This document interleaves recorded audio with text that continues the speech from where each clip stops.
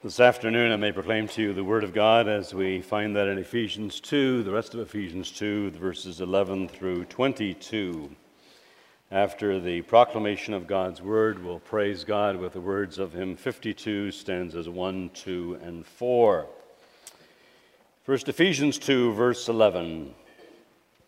Hear God's Word. Therefore remember that you, once Gentiles in the flesh, who are called uncircumcision by what is called the circumcision made in the flesh by hands, that at that time you were without Christ, being aliens from the commonwealth of Israel and strangers from the covenants of promise, having no hope and without God in the world. But now in Christ Jesus, you who once were far off have been brought near by the blood of Christ. For he himself is our peace, who has made us both one, and has broken down the middle wall of separation, having abolished in his flesh the enmity, that is, the law of commandments contained in ordinances, so as to create in himself one new man from the two, thus making peace, and that he might reconcile them both to God in one body through the cross, thereby putting to death the enmity. And he came and preached peace to you who were afar off and to those who were near, for through him we both have access by one Spirit to the Father. Now, therefore, you are no longer strangers and foreigners, but fellow citizens with the saints and members of the household of God, having been built on the foundation of the apostles and prophets, Jesus Christ himself being the chief cornerstone, in whom the whole building, being fitted together, grows into a holy temple in the Lord, in whom you also are being built together for a dwelling place of God in the Spirit. This is the word of the Lord.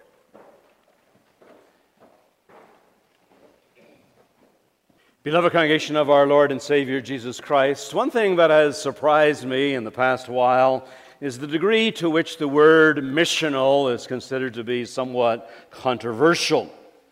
I suppose it comes about because it's kind of a new word, and so immediately people are suspicious of it. And I suppose, too, that there's some controversy because different people think that it means different things. But I take it to mean, however, that missions and evangelism ought to be always a high priority among the people of God. That the goal of the church is not to be just a social club of like-minded people, but to be a body that effectively communicates to the people of its community in a language and a manner that draws them into the power of the gospel and the saving knowledge of Jesus Christ. To me, the great challenge before the Canadian Reformed Federation between now and the day our Lord returns is to do on the home front the kind of things we do quite well in Brazil, in Papua New Guinea, Indonesia, and other places. The simple fact is that the majority of the unreached peoples in this world are not in far-off lands. They are in the neighborhoods of the cities where we have churches. And the great challenge is to be as passionate and as focused about reaching out to them here as we are on what we used to call the mission fields. The truth is, the whole world today is a mission field until our Lord Jesus Christ returns. And Christians alone have what it takes to get people on to the better world that's coming. I don't believe that our Lord Jesus Christ, when he gave the commission of Matthew 28 to go into all the world, was speaking about something the church would do once in a while when it was on some pet project or as an optional task that you might begin to do on a Tuesday evening or something like that. Rather, he was talking about an aspect of being church that was to be at its very core, its very heart, and its very purpose. The challenge of this commission is for a church to be as effective at making disciples of all nations and teaching obedience to everything that Jesus has commanded. The church is commanded to be a mother. Talk about you can't believe without having the mother as your church as the mother. Well, then this mother is to be as eager to welcome new children into her home as she is to nurture the children she already has. The task of the church is to preserve and increase. She is to look both within and without. So what does it take for us to be such a church? Well, for one, it takes a tremendous insight into the nature of the love command. We hear it every Sunday, don't we, with the Ten Commandments, to truly love your neighbor as yourself. And perhaps along with that, we need an appreciation for the many things that Paul says in the passage we have before us also this afternoon.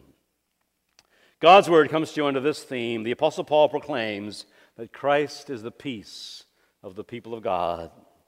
We'll talk about our Gentile past, we'll talk about our peacemaking Savior, and we'll talk about our Christian present.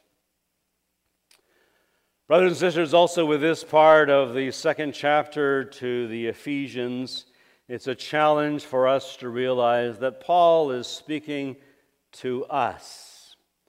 We said this morning, and say it again, if you, like me, have grown up in a Christian home where you've heard the gospel since you were knee-high, praise God, then you might think, well, this chapter doesn't apply to me, and I should just turn the page on to the third chapter. You might say, I have no such past to remember. There never really was an extended period of time in which Jesus Christ was some foreigner to me. I have no great conversion story, so let's move on to the next chapter. But wait a moment. When we talked about it this morning, we came to the realization that there are only two categories in the church, especially in the early Christian church, and today too. You are either Jew or Gentile. You are either of Jewish stock or you are of Gentile stock. Yes, children born to believing parents are covenant children, but they are still either of Jewish or Gentile stock. The covenant doesn't make you Jewish. Paul makes the point there that all people, Jew or Gentile, are of themselves dead in sin. Apart from Christ, we are dead in sin. They don't just need a bit of help, they need resurrection. We need resurrection. Because of ourselves, we are dead. It's Romans 1, 2, and 3, with the climax of chapter 3, there is no one righteous, not even one. And here too, Paul is now addressing particularly those Gentiles. He turns his attention to those who are of Gentile heritage in Ephesus there. And most of them are first-generation converts, and therefore he speaks as he does. But I don't believe Paul is writing this text just for people with dramatic conversion stories, just for people who have a lot of evil and baggage in their past. The passage is calling on all of us to think about where we would be without God and without His grace in our lives. And so he's saying to you, regardless of whether you or your grandfather or your great-grandmother or whoever put you on this blessed Christian line, to think about this. Where would you be without Christ? Maybe it's not that difficult because most children of believing parents have moments and periods in their lives when they are not so sure about the Christian faith, and they can imagine just walking away from it all and living apart from church and Christianity and whatever else. And Paul is not just saying, remember that once you lacked knowledge of God, but Paul is saying, remember that at that time you were alienated from God. You were without faith. Where were you then, and where would you be today if you stayed on that path? He's calling all of us to appreciate all our present blessings by reflecting on where we would be if God's grace didn't come into the life of your grandparents or your parents or your life, because each successive generation has to affirm it for themselves. He is saying, remember that apart from God, Apart from Christ, the Almighty God would be against us. Apart from God, we would actually be storing up wrath on the day of judgment. Paul piles them all up here. In the first chapter, he piles up all the blessings that come upon the people of God, those first 3 sentences. But here he piles up all the shortcomings, all the disabilities of those who are unconverted Gentiles. He talks in verse 12about them being separate from Christ. You were aliens without Christ. And that must mean separate from all those blessings, because the Savior, the Messiah, is some peculiar, enigmatic figure who died a ridiculous death on one day in history. And Paul says then we would be excluded from citizenship in Israel, aliens from the commonwealths of Israel, strangers from the covenants of promise. Israel was a nation under God, to be sure, a theocracy, a people to whom God had committed himself. That kingdom only gets stronger and more glorious under the reign of King Jesus. But Gentiles are far off from all of that, excluded from Israel, strangers to the covenants of promise, having no hope and without God in the world. This was the great disability of Gentiles in Paul's day, even when they didn't know it. Although God had revealed himself in nature and not left them without a witness to himself, they suppressed that truth and turned instead to idolatry. The golden age of the Greeks was past. They had no promised future to look forward to. The gods of Greece and Rome failed to satisfy the hunger of human hearts. They had all these gods, but they had no God because they didn't know the God and Father of our Lord Jesus Christ. As one commentator summarized it, he said they were Christless, stateless, friendless, hopeless, and godless. That's our situation without Christ. That's where we would be if we turned that path that moved away from everything we have in Christ. And these have been the great disabilities of Gentiles ever since. Study the whole history of thought ever since, and it's the same. Take God out of the equation, and you have no answers. Civilizations rise, and civilizations fall. Men hypothesize, philosophers theorize, one after the other. But without Christ, verse 12 is true, without hope and without God. Without hope means no sense to life, no purpose today, no future tomorrow, no real answers to the nature of life or the nature of death. What do you say at the grave to a group of people who are alienated from Jesus Christ? Nothing to sing about, no comfort in the face of life's greatest disappointments. And not only is there alienation and hostility with God, Paul shows there's also hostility among people, with people. Paul talks about that in verse 14. He talks about the barrier, the dividing wall of hostility. The New King James says, broken down the middle wall of separation. What is it? It's probably an allusion to the fact that in the Jerusalem temple of Paul's day, there was a court of the Gentiles with a small wall, a barrier called a balustrade. And beyond that wall, Gentiles were not allowed to pass. The Gentiles could go so far in the Jerusalem temple, the women could go so far. Paul might have that partially in mind when Luke writes about that, when he writes about this.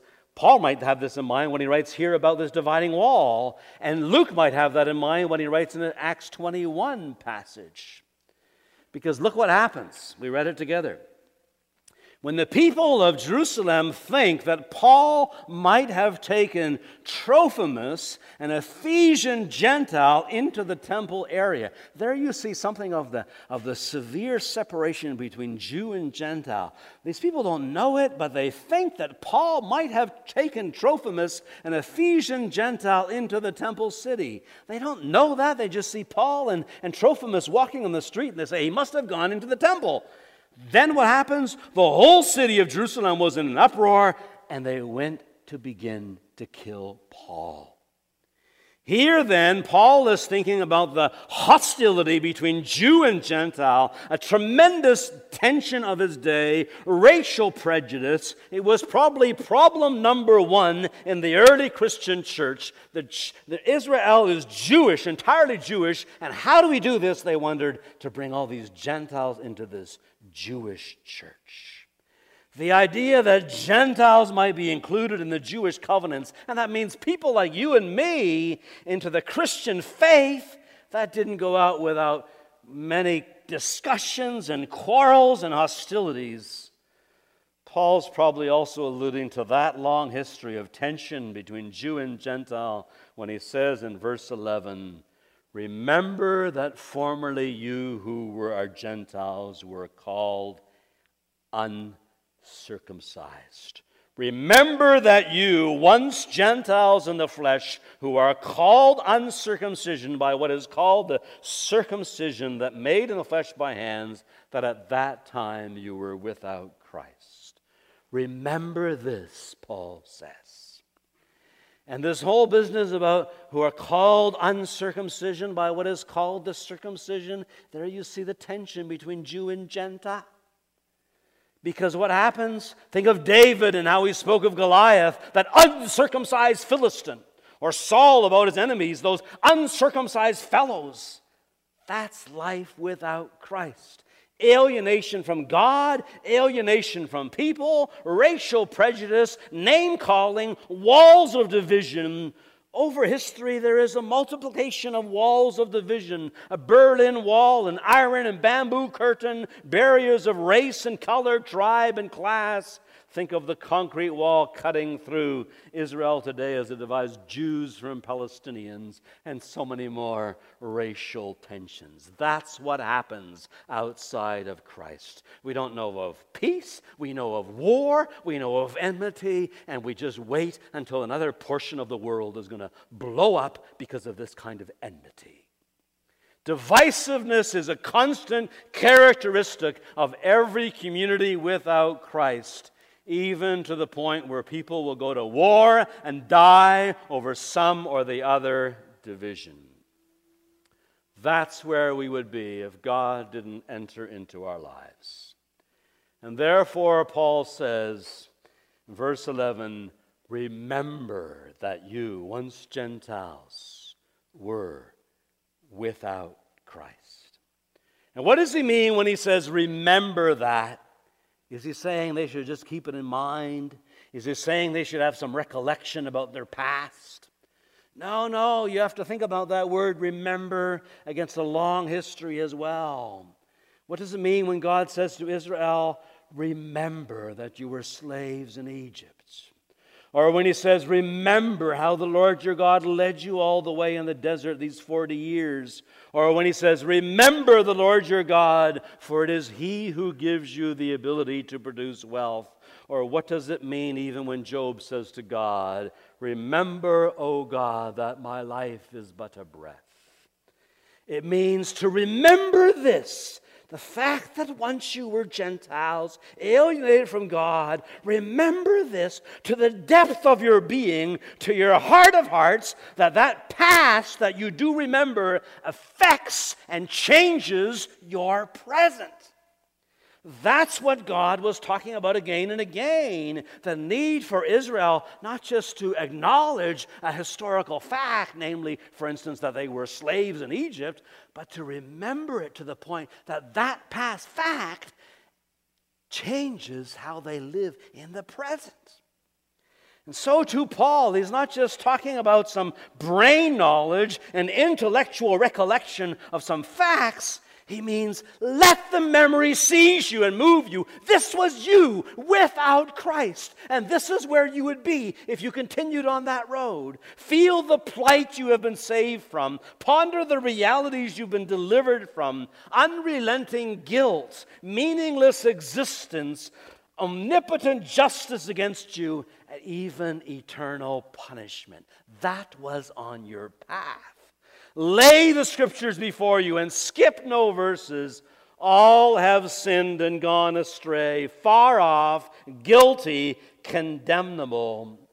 And then as you go through life and see the misery of the world, the physical and emotional suffering of every division, every disturbance, every abnormality, every wickedness, and every deterioration of life, and you see all these divisions of people who are set up against God and therefore set up against each other, as you see all that, say, there, but for the absolutely free grace of God, go I.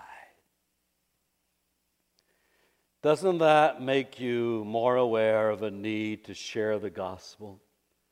If you have no idea that once you were like that, and that's where you'd be without Christ, but once you know the radical division and the radical change, that means you must become more willing to share the gospel with those who are still in the predicament that you were once in. Imagine a man who is shipwrecked with hundreds of other people, and they're all floating on the Atlantic Ocean, desperately hanging on for their lives. And then this big cruise ship comes along and picks up this one man, and he immediately gets on the ship, and he enjoys all the benefits of the cruise ship. He showers, and he shaves, and he joins all that decadent lifestyle without even turning around for a moment to lend a hand to the rest of the people who are in the water. Why? Because he is so selfish, so in the grips of unbelief, he does not remember. That was him in the water. Imagine the man in Matthew 18 who has just been relieved of a debt of millions of dollars, meets a man who owes him a few $100s, and grabs him by the throat and says, "Pay what you owe." Why? He doesn't remember. His own past doesn't affect his present. Imagine the whole history of Israel, where they are constantly slipping back into the very same patterns that God has delivered them from the past. Why? Because they don't remember what they came out of. To remember is to have such an awareness of the past that you have been spared from, that remembrance shapes and transforms your present as well as your future. You see every day, you see every other sinner differently, you see your whole life differently because you remember. Why does the ascended Lord Jesus Christ complain very strikingly to the church at Ephesus? You have lost your first love. Why is it there is this spiritual inertia that develops as Christianity moves through the generations? When is it that lukewarmness sets in so that the gospel no longer excites?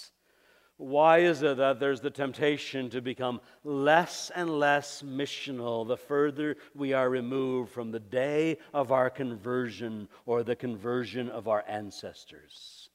When we fail to remember that this is who we once were, and we begin to imagine that we actually merit the positions that we now enjoy.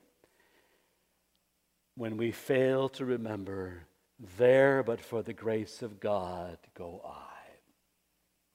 There are some things the Scriptures tells you to forget. The sins of our youth, the sins and hurts of others. But there is one thing we are commanded to remember and never forget. Namely, what we were before God's love reached down and found us. They go hand in hand. If we remember our former alienation, we also remember the greatness of the grace which forgave us and is transforming us day by day. And that's really our second point, our peacemaking Savior, because it's only through Him. For again, just as in verse 4, remember we have that great exclamation. The whole heart of the gospel is summed up in that. But God. Well, here we have another one of those great but sayings. Verse 13. But now in Christ Jesus, you who once were far off have been brought near by the blood of Christ.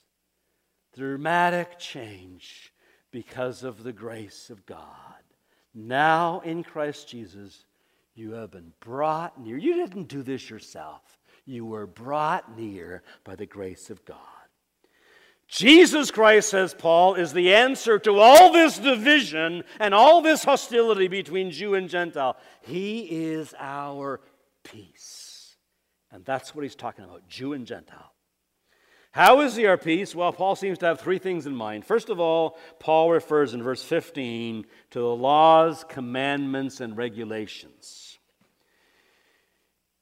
The law of commandments contained in ordinances. The reference seems to be especially to the ceremonial law, to circumcision, to the sacrifices, dietary regulations, and rules about cleanness and uncleanness, which governed all relationships. All those Old Testament laws. All of this erected a serious barrier between Jew and Gentile, but all of this was in a very real sense abolished in the life and death of Jesus Christ when he offered himself up as a supreme sacrifice. Paul was not saying that the law was abolished as a moral guide. In chapter 6, verse 2, he even quotes one of the Ten Commandments. But what is abolished is the law as a set of regulations and rules that excludes Gentiles. Notice that Paul says in verse 15 that he abolished it in his flesh. The problem had very much to do with the flesh of Jew and Gentile. The solution is in the flesh of Jesus. He takes the hostility of both Jews and Gentiles into himself, and when he died, that hostility died. Secondly, Paul is thinking of all the sins of all those Jews and Gentiles. Gentiles are brought near, he says in verse 13, through the blood of Jesus.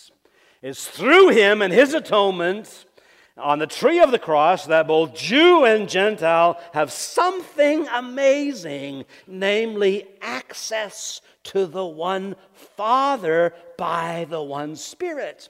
Only because Jesus Christ perfectly obeyed the law in his life and in his death bore all the consequences of our disobedience do we have reconciliation and access to him. Disobedient Jews and disobedient Gentiles through faith, by grace, can come forth because every manner of obedience has been offered in the person and life of Christ Jesus. And thirdly, Paul says, Christ did something else that's amazing, and he actually uses the concept of creation to describe it. He says in verse 15 that Christ brought Jew and Gentile together by a sovereign act of creation. He created in himself one new man out of the two, thus making peace, and in this one body to reconcile both of them to God through the cross by which he put to death their hostility. Having abolished in his flesh the enmity, so as to create in himself one new man from the two, thus making peace. Why is he our peace? Because he makes peace between Jew and Gentile, erases these divisions like nobody else ever does. He takes these two groups of humanity, this problem number one in the Christian church, and he made them parts of himself, and he makes a new single entity out of them. Jews and Gentiles are incorporated into Christ, and when he is raised to a new life, a new being comes into existence, one in which people are one with Christ and one with each other. What does that mean? Well, that has all kinds of consequences. Think of Acts 21. Think of what Paul would say. Paul would say, and so what? Even if I did bring Trophimus, I never brought Trophimus into the temple, but so what if I did? Do you not understand the full significance of the death of Jesus Christ, by which he abolished the separation between Jew and Gentile?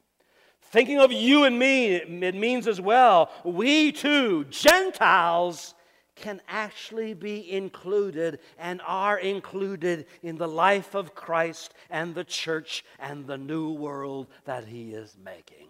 Without this, we would be forever excluded if you're not Jewish. But because of this, because He makes peace through the blood of His cross and creates one new man, we can be part of this. And that means now the church can be truly missional, putting forth the message to those far and to those near, making disciples of all the nations. It means all racial prejudice is banned and gone forever in the Church of Christ. White or black, Hispanic or Chinese, it matters not a whit, because this is where we come from, out of the body of Jesus Christ, and this is where we are going, into a world in which the church will be forever many-colored, many-tongued, and multiracial. Get used to it. A multiracial church, because in the end, we will be in a multiracial church because of the blood of Jesus Christ and because He abolished all of those divisions. This new unity through and in Christ does even more than span the Jew-Gentile divide. Colossians 3, here there is no Greek or Jew, there is no circumcised or uncircumcised, no barbarian, Scythian, slave or free, but Christ is all and in all. Galatians 3 verse 28, there is neither Jew nor Greek, slave nor free, male nor female, for you are all one in Christ Jesus. It doesn't mean that all differentiation is removed. Men remain men and women remain women. Canadians remain Canadians and Koreans remain Koreans. But all inequality is abolished. It's unfitting for the people of God. It's unfitting for who they are in Christ. It's unfitting for what God does in Christ. There is a new unity, a tremendous unity in the body of Jesus Christ. And the moment you stop and you say, I will speak to him because he's white, but I won't speak to him because he's black or he's Chinese or whatever, you have failed to realize the depth of the gospel and the life and the death of Jesus Christ our Lord. And you fail to realize where we're going. Multiracial Catholic Church of Christ. And so we see, thirdly, our Christian present. What is the point? Well, Paul says there are consequences. He says in verse 19, now therefore. We teach the students, whenever you see the word therefore, you have to ask the question, what is it there for? Well, it's therefore because it's going to draw some consequences. What are the consequences? There are three consequences. It shapes the church. Verse 19, therefore you are no longer strangers and foreigners, but you are fellow citizens with the saints and members of the household of God. You are no longer foreigners and aliens. In other words, you are no longer excluded from Israel. The word citizen suggests that he's talking about them as members of the kingdom of God. Strikingly, at the time that Paul writes this, there is a kingdom called Rome with all its glory. And there is the shattered kingdom of Israel as well. But the death of Christ is such that not only do all those who believe in Him become one, they become jointly members of another kingdom, not Roman, not Jewish, the kingdom of Jesus Christ. Not international and interracial, even more splendid and more enduring than any earthly empire. That's a consequence of one new man in Christ. And Paul rejoices in that even more than he rejoices in his Roman citizenship. And we know that he was proud of that. Here they belong, members of the kingdom of God. And not only are they citizens of this kingdom, but Paul says also in verse 19 that they are members of the household of God. What does that mean? It means they are part of the family of God. This is the consequence of of being in this family of God. We have all kinds of brothers and sisters because in Christ they're brought not only into one kingdom, they're brought into one family. One of the great privileges of the redeemed, said Paul back in 1 verse 5, is that we are adopted to be God's sons and daughters through Christ. One of the things he will glory in later is that there is one God and Father of us all. But notice it's a consequence of Christ's sacrifice. You don't get to choose who's your brother or your sister. In your own family, you didn't get to choose your brother or your sister. In the family of God, you don't get to choose this either. Jesus Christ does. The sovereign grace of God does this, makes this choice. It's determined in Christ. All that's left for you and me is to greet and accept each other as people who are in God's kingdom and God's family. Greet them as fellow citizens, brothers and sisters, and humbly take your place. What's amazing is not that they are there. What's amazing is that you and I may be there. And there's a third privilege, a third status that you and they receive. Verses 20 through 22. In him the whole body, having been built on the foundation of the apostles and prophets, Christ Jesus himself, being the church, the chief cornerstone, in whom the whole building, being fitted together, grows into a holy temple in the Lord. There are three consequences. You're part of a kingdom, you're part of a family, and you're part of a temple. A holy temple in the Lord. It's striking when you think about it. Not only do God's people in Christ become a new nation, a new family, they become a new temple. Think about that as well. Well, Paul writes this. He's writing to the people of Ephesus. And back in Ephesus, there's a glorious temple dedicated to Artemis. Acts 19. It was one of the 7 wonders of the ancient world with its statues of this goddess. While Paul is writing this, there is a magnificent temple over there in Jerusalem. It still stands, rebuilt by Herod the Great, barricading itself against the Gentiles, and now barricading itself against God. It had been the dwelling of God for centuries, but now when Paul writes, it is irrelevant. It's irrelevant long before the Romans come and destroy it. Why? 2 temples, one pagan and the other Jewish, each designated as a divine residence, but both empty of the living God. They might come from far and wide to worship in these temples. They might be 7 wonders of the world, but they are empty of the living God. And if they're empty of the living God, they're without purpose.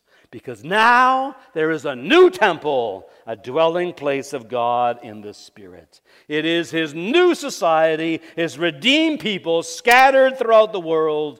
They are now His home on this earth. This is your privilege, to be a temple of the living God. It rises, it grows to become a holy temple in the Lord. In Him you too, Paul says, in verse 22, you also are being built together for a dwelling place of God in the spirits.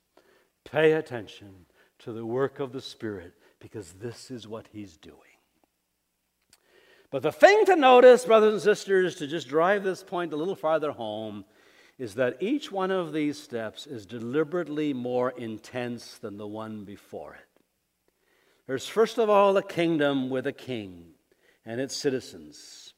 And the king must live in a country with his people. When a king is separate from his people, there are problems, no doubt. Similarly, there's a family with its father and its children and its mother, and a father lives under the same roof with his children. And when the father doesn't live under the same roof, there are problems. And there is a temple. And God actually lives in this temple. He lives in us. He lives in you. It never becomes more intense than that. There's a progression of intensiveness, let's call it. Right? There's a kingdom, and that's wonderful, but it's more intense to have a family And it's even more intense to have God actually living in you. And so what you see then is the exact opposite of what happens when we are outside of Christ. When we're outside of Him, there is disunity, there is division, there is hatred, there is hostility. Look at the world, read the news, you can see it all over the place. Why would you bring anybody into that kind of a world?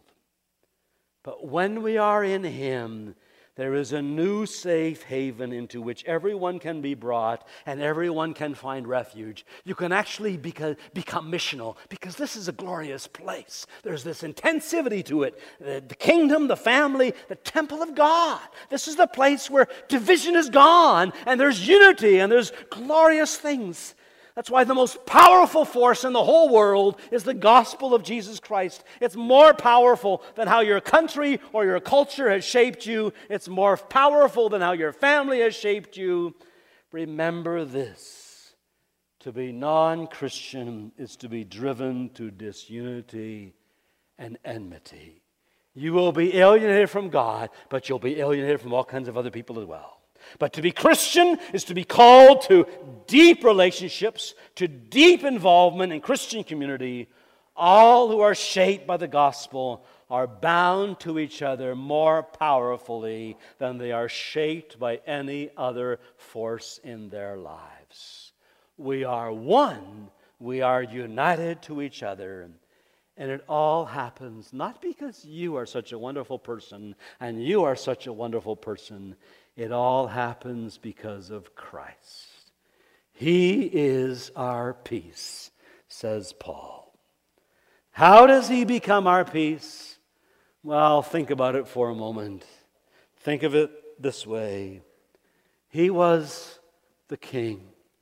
He was the son of David, but His own people didn't recognize Him. They treated Him as the lowest of all citizens. They said Israel is better off without Him. And so they excommunicated Him out of Israel. And Jesus Christ, He was the Son. The kingdom, the family, He was the Son. But they said, here is the Son, let us kill Him. The Son is treated like an alien, a foreigner, so that we could be brought in. The Son forsaken even by the Father, forsaken, defellowshipped, so that we might be brought in, cursed that we might be blessed. And He was the temple. Destroy this temple, and I will rebuild it in 3 days. He is the cornerstone, in whom the whole body is joined together and rises. Remember then, remember what you once were.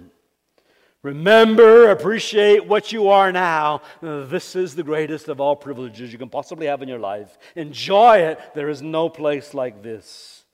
And remember how you got here by grace and by grace alone. And therefore, bring them all in. If you can get here by grace, they can come here by grace.